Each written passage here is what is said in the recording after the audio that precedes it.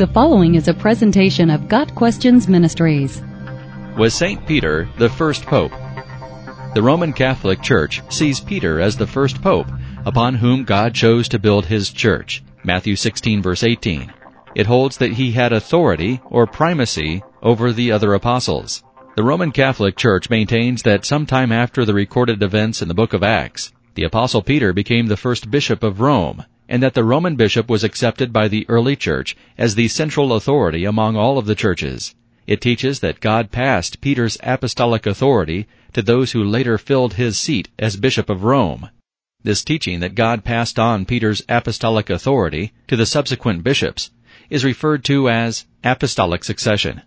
The Roman Catholic Church also holds that Peter and subsequent popes were and are infallible when addressing issues ex cathedra, from their position and authority as pope. It teaches that this infallibility gives the pope the ability to guide the church without error. The Roman Catholic Church claims that it can trace an unbroken line of popes back to St. Peter, citing this as evidence that it is the true church, since, according to their interpretation of Matthew 16, verse 18, Christ built his church upon Peter. But while Peter was central in the early spread of the gospel, part of the meaning behind Matthew 16, verses 18 and 19, the teaching of Scripture, taken in context, nowhere declares that he was in authority over the other apostles, or over the church, having primacy. See Acts 15, verses 1 through 23, Galatians 2, verses 1 through 14, and 1 Peter 5, verses 1 through 5. Nor is it ever taught in Scripture that the Bishop of Rome, or any other bishop, was to have primacy over the church. Scripture does not even explicitly record Peter even being in Rome. Rather, there is only one reference in Scripture of Peter writing from Babylon, a name sometimes applied to Rome, 1 Peter 5, verse 13.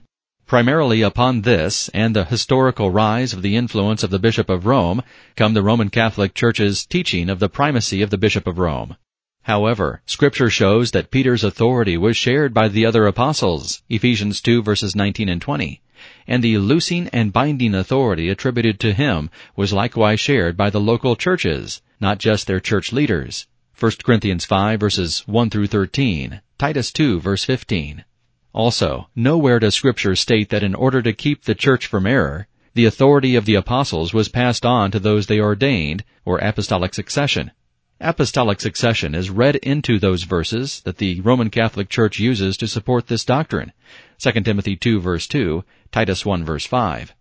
Paul does not call on believers in various churches to receive Titus, Timothy, or other church leaders based on their authority as bishops, or their having apostolic authority, but rather based upon their being fellow laborers with him. 1 Corinthians 16, verse 10. What Scripture does teach is that false teachings would arise even from among church leaders, and that Christians were to compare the teachings of these later church leaders with Scripture, which alone is infallible. John 17, verse 17, 2 Peter 1, verses 19 through 21. The Bible does not teach that the apostles were infallible, apart from what was written by them and incorporated into Scripture. Paul, in talking to the church leaders in the large city of Ephesus, makes notes of coming false teachers, and to fight against such error does not commend them to the apostles and those who would carry on their authority, but rather he commends them to God and to the word of his grace. Acts 20, verses 28 through 32. It was Scripture that was to be the infallible measuring stick for teaching and practice. 2 Timothy 3, verses 16 and 17. Not apostolic successors. It is by examining the Scriptures that teachings are shown to be true or false. Acts 17, verses 10 through 12. Was Peter the first pope? The answer, according to Scripture, is a clear and emphatic no. Peter nowhere claims supremacy over the other apostles. Nowhere in his writings, 1 and 2 Peter, did the Apostle Peter claim any special role, authority, or power over the church.